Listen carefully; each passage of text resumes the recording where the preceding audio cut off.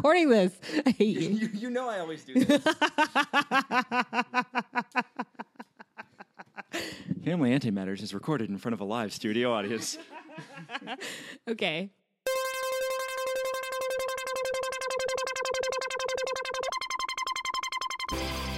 Hi, this is Reed. I'm married to Abby, and I know about physics. Hi, this is Abby. I'm married to Reed, and I don't. Welcome to Family Antimatters. The science podcast from both ends of the spectrum.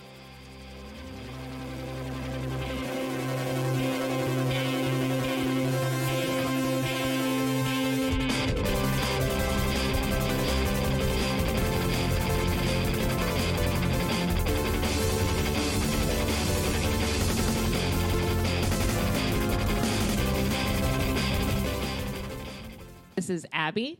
And this is Reed. And this is actually a very special episode of Family Antimatters. We are at the Fest in Gainesville, Florida, and this is going to be a segment that I call Science Buddies, because we have our friend Brian here. Hey, everyone. Yay, Science Buddies. Yeah, we want to get Brian on because he works in nuclear power and can potentially share some really cool stuff. Brian, you want to tell us what you do? Sure. My name is Brian. As previously stated, I work at a nuclear reactor in South Carolina, and I am just finishing up a long 2-year training program to become a certified reactor operator. Bum, bum, bum. That's awesome. I think that's really cool. So, Brian, it is early on a Saturday. I mean, not so early, but kind of early for us considering we all stayed out really late. So hopefully this makes sense. So tell us a little bit about how you got into this. So I went to school for nuclear engineering at Georgia Tech, and always interested in energy. Grew up in Aiken, South Carolina, which has a ton of nuclear engineers that work at the Savannah River site, which used to produce weapons material for nuclear bombs back in the Cold War. Okay. So lots of engineers, they'd always come to school and, talk about how great engineering was. I was good at science and math, so it seemed like the thing to do. Okay. But you said you hated math yesterday. It's a love-hate relationship. Let's be honest. It always is. I honestly hate math. I love hate math. I mean, it's day to day. That's really cool. So 2 years of training, how does that make you feel? Relieved that it's over, but I mean, it's great. You learn a lot really quickly. Definitely kind of a fire hose. Like the amount of material you're expected to know and that you can be tested on is vast. It's a library that could fill a room. Yeah, it seems like a position where there's a lot to know and fairly critical that you are at least familiar with it. Yeah. Like, you don't want just Joe Schmo off the street driving a nuclear reactor. Yeah, well, at least Joe Schmo, with 2 years of training, at least, would be. How accurate is the Homer Simpson take on it? Well, I gotta admit, my picture of The Simpsons is pretty incomplete. I haven't seen the older episodes since they aired. He's a safety inspector, correct? Isn't that his position officially? I think he just sits in a thing and presses a button. He's got an impressive control console. Yeah, he's got like a really big control console. For sure. Yeah. And then that he doesn't really know what's going on with ever. Do you think you'll consume as many donuts as him? I'll try. It's a lofty goal. Okay, so you've done this 2-year training. Did you have to take a lot of tests? Yeah, we had tests constantly, like to kind of gauge where you were in the program. Each milestone had a different test associated with it, and that was split between actually a written test, like a A, B, C, D, circle the right answer kind of deal, and also an operating test where we actually have a replica simulator that is identical to the control room and is run by a computer and simulates everything that we would see in the control room. And they can break stuff. They can run us through all the procedures. It's pretty intense. That's really cool. Can you name a terrifying scenario? Can we not? Why? Why not? I don't know anything about this. I'd like to know what. Okay, I can rewind the question. Is so what does the day to day look like for you? That is an extremely different question. We can answer the terrifying scenario question later. Day to day, well, in training, we had lectures, and we also we kind of split our time between lectures, simulator training, where we actually kind of walk through with an instructor on how to operate the plant. Scenarios, kind of open-ended scenarios, and for different failures that could happen and how we use the procedures to implement them. Like troubleshooting kind of stuff? Yeah. Okay. And a lot of it's kind of diagnosing what's going on, figuring out what's going on, Yep. and then getting the right resources to fix it. Because most of the stuff you're not going to be able to fix on your own. Yeah, that actually sounds really similar to the day-to-day in an accelerator control room. Yeah. Except you guys probably have way newer. I mean, the light source does. The collider that's been going since the 70s in various and sundry forms. Yeah, still a lot of old tech there, so I'm sure there's some parallels. Yeah. Our control room is definitely a vintage electrician's playground. We have a lot of new digital instrumentation. Okay. But all of the protection stuff that basically is directly in control of tripping, what we call tripping the reactor or turning it off. Yeah, it's safety systems. Safety systems. That's all old-fashioned electromechanical, extremely reliable, but it also very difficult to implement changes to. Yeah. So is it all that sort of avocado green and orange colored 1970s, 1960s type technology? So the avocado, I believe the original color of the control board was avocado green. It's a very groovy color. After some industry events, we really took a look at human factors and what what kind of everything down to colors of the control board to make sure the operators can stay focused and what's the most pleasing color. They put a lot of thought into it. So now our control board is like a beige. I was gonna say, is it millennial pink? What's millennial pink? Okay, you guys are So both. I don't know the technical difference between avocado green and apple II beige, but someone did. Millennial pink is this really soft pink, and millennials really like it. This is fact. This is It's a fact. this is No, sci- I'm not even kidding. You should look this up.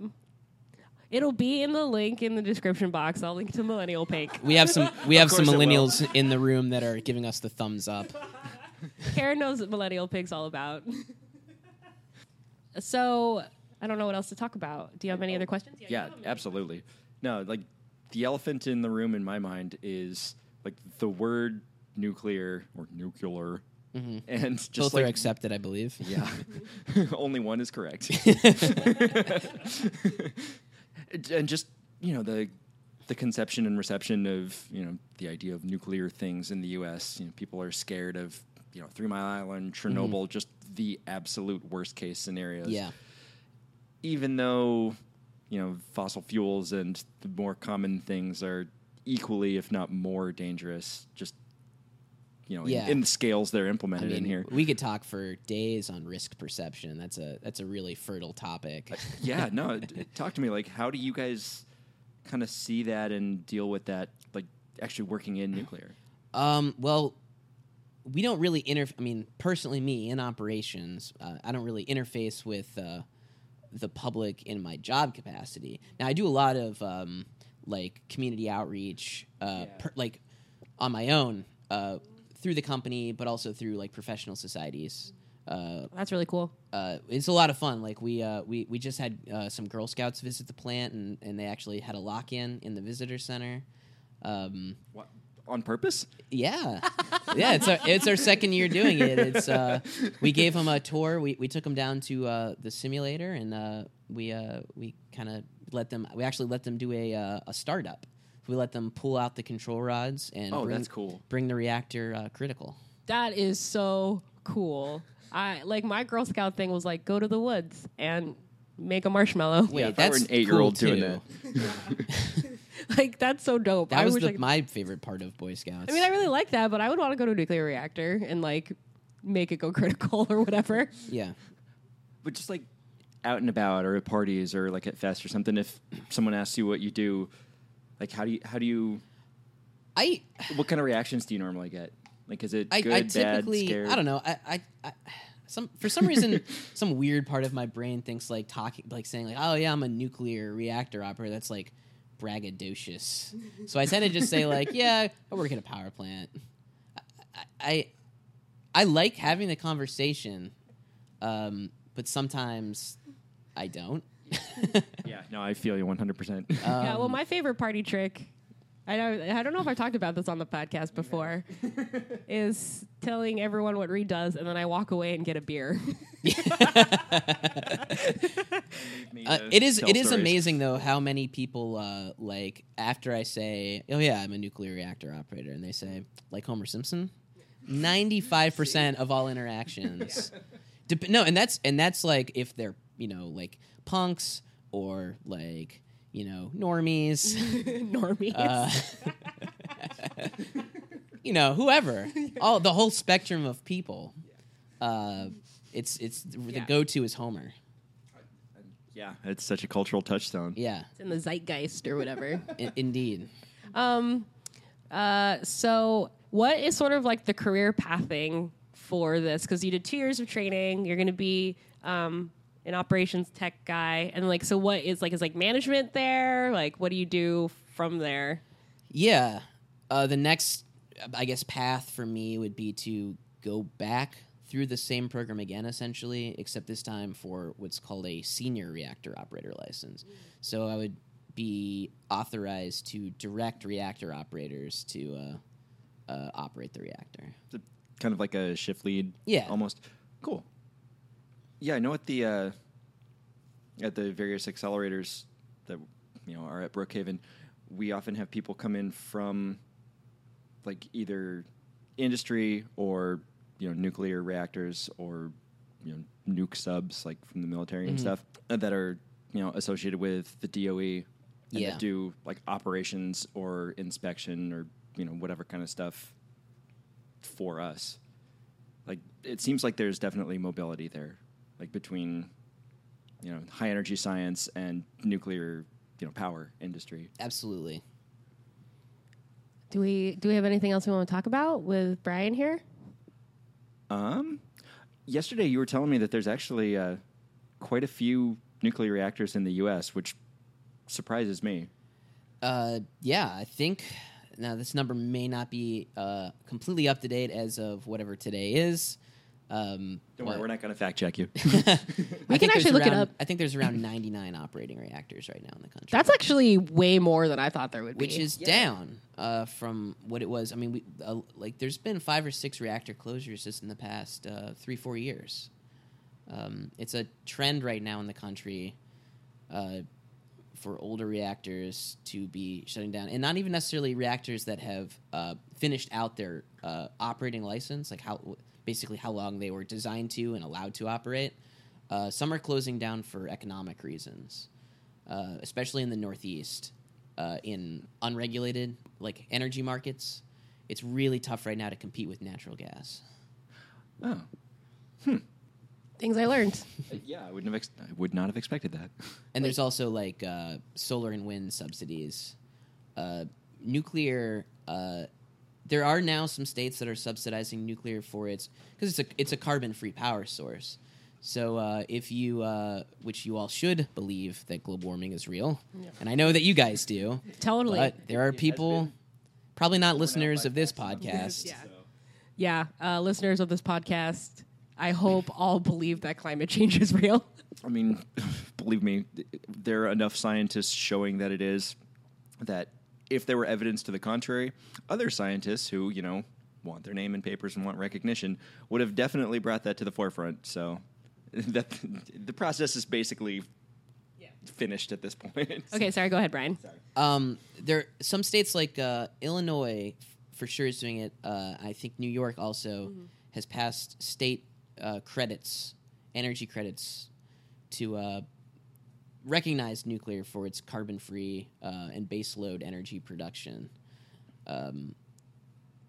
which is good because these plants employ a lot of people. They're really good, high-paying jobs, and they're typically the only thing in the community. Like, they're the biggest employer in their respective communities.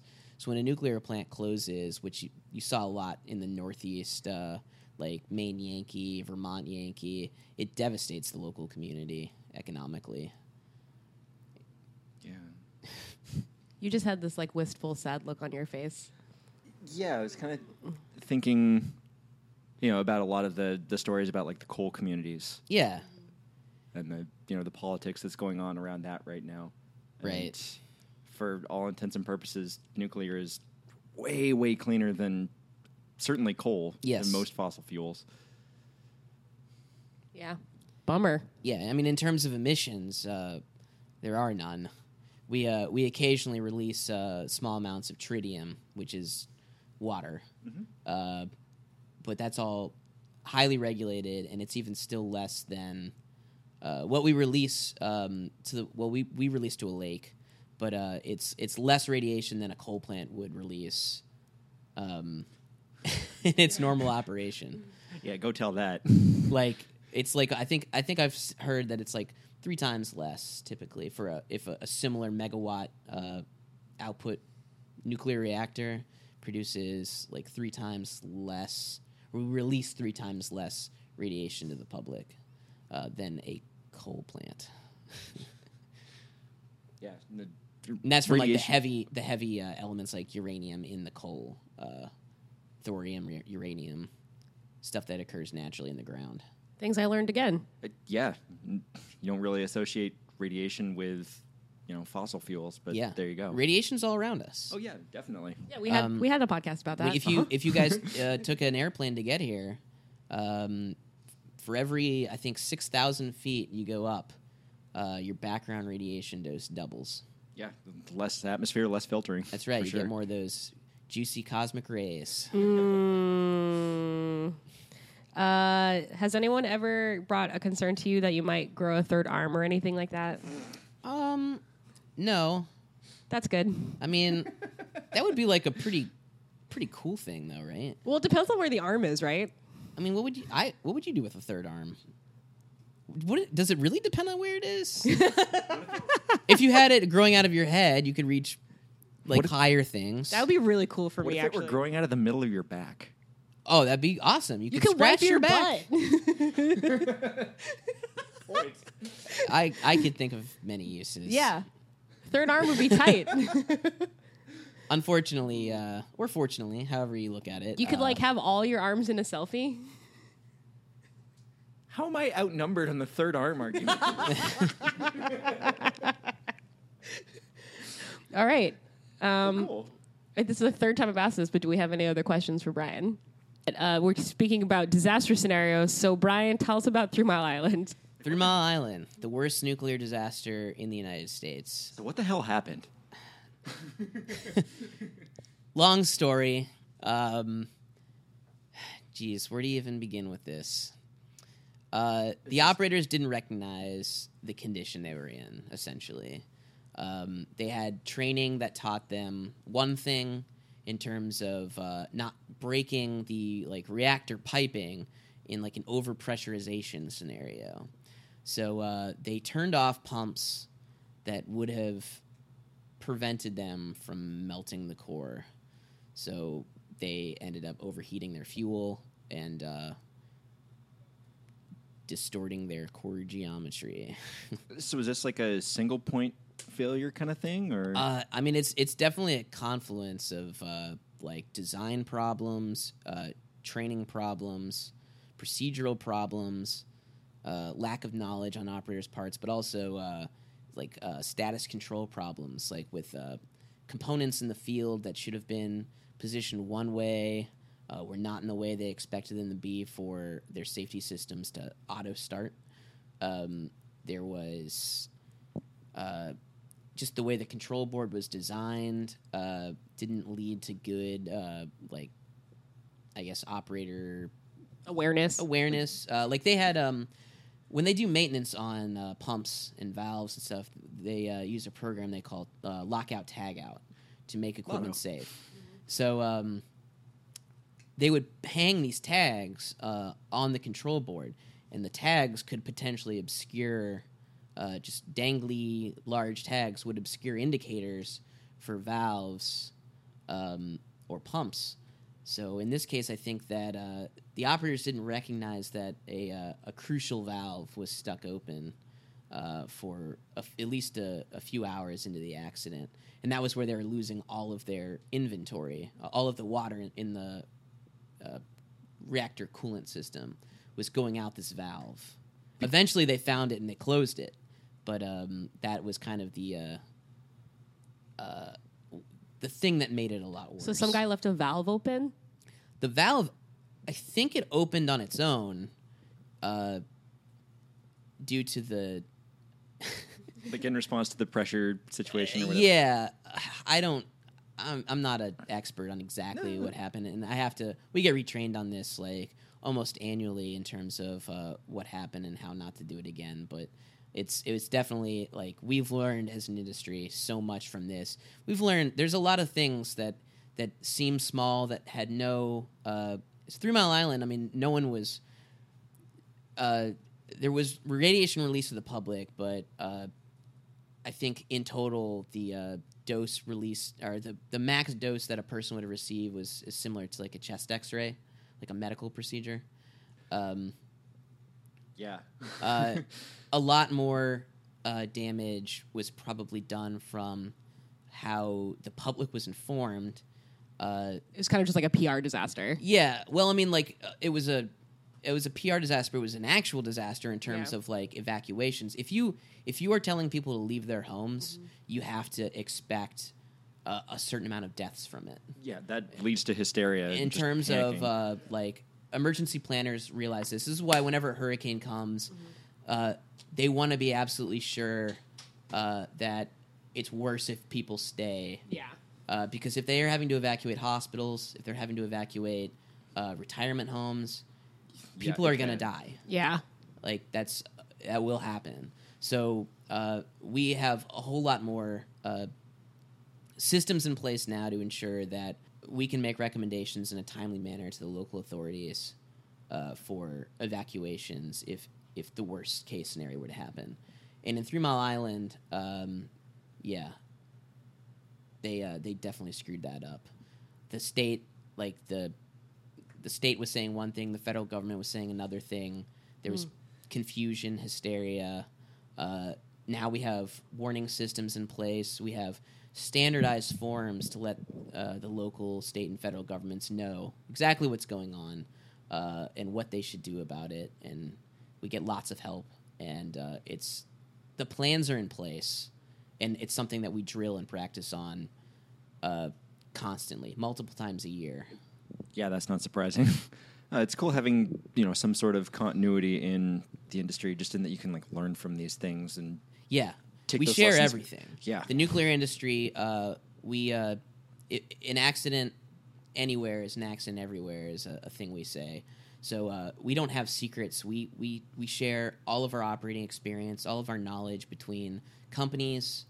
We have groups that share everything. Like we try not to have proprietary secrets, because if one person can be safer about doing a thing, then we can all benefit from that knowledge. That's really cool. That seems counterintuitive to like capitalism. The industry idea, but thank goodness. It's pretty socialist of the nuke community there. What, to not want people to die? Yeah. That's a whole other conversation, though, about the state of America. Oh, boy. All right, that was cool. Thanks, Brian. Who are you going to go see today at Fest?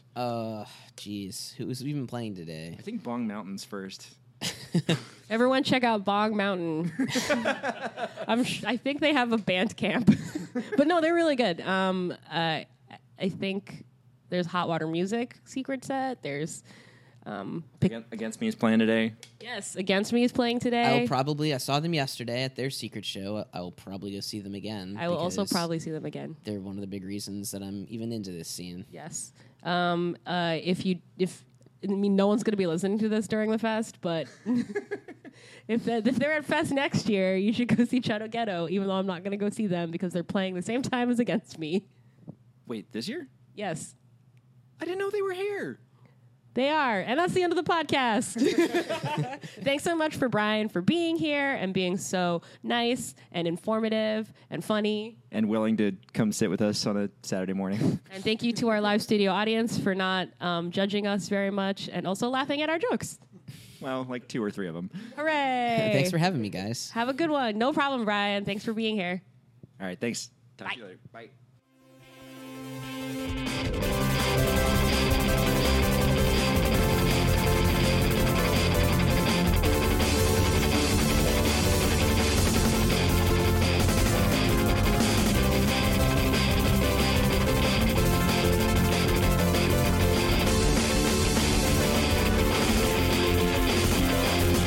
Well, we're not feeling strong. We grab the mic and sing along. Hey, do you like us? Subscribe to us on iTunes. You can also follow us on Twitter at AntimattersCast. If you have a good topic for an episode, email us at familyantimatters@gmail.com. That's all one word, no hyphen. familyantimatters@gmail.com. Cool. Thanks.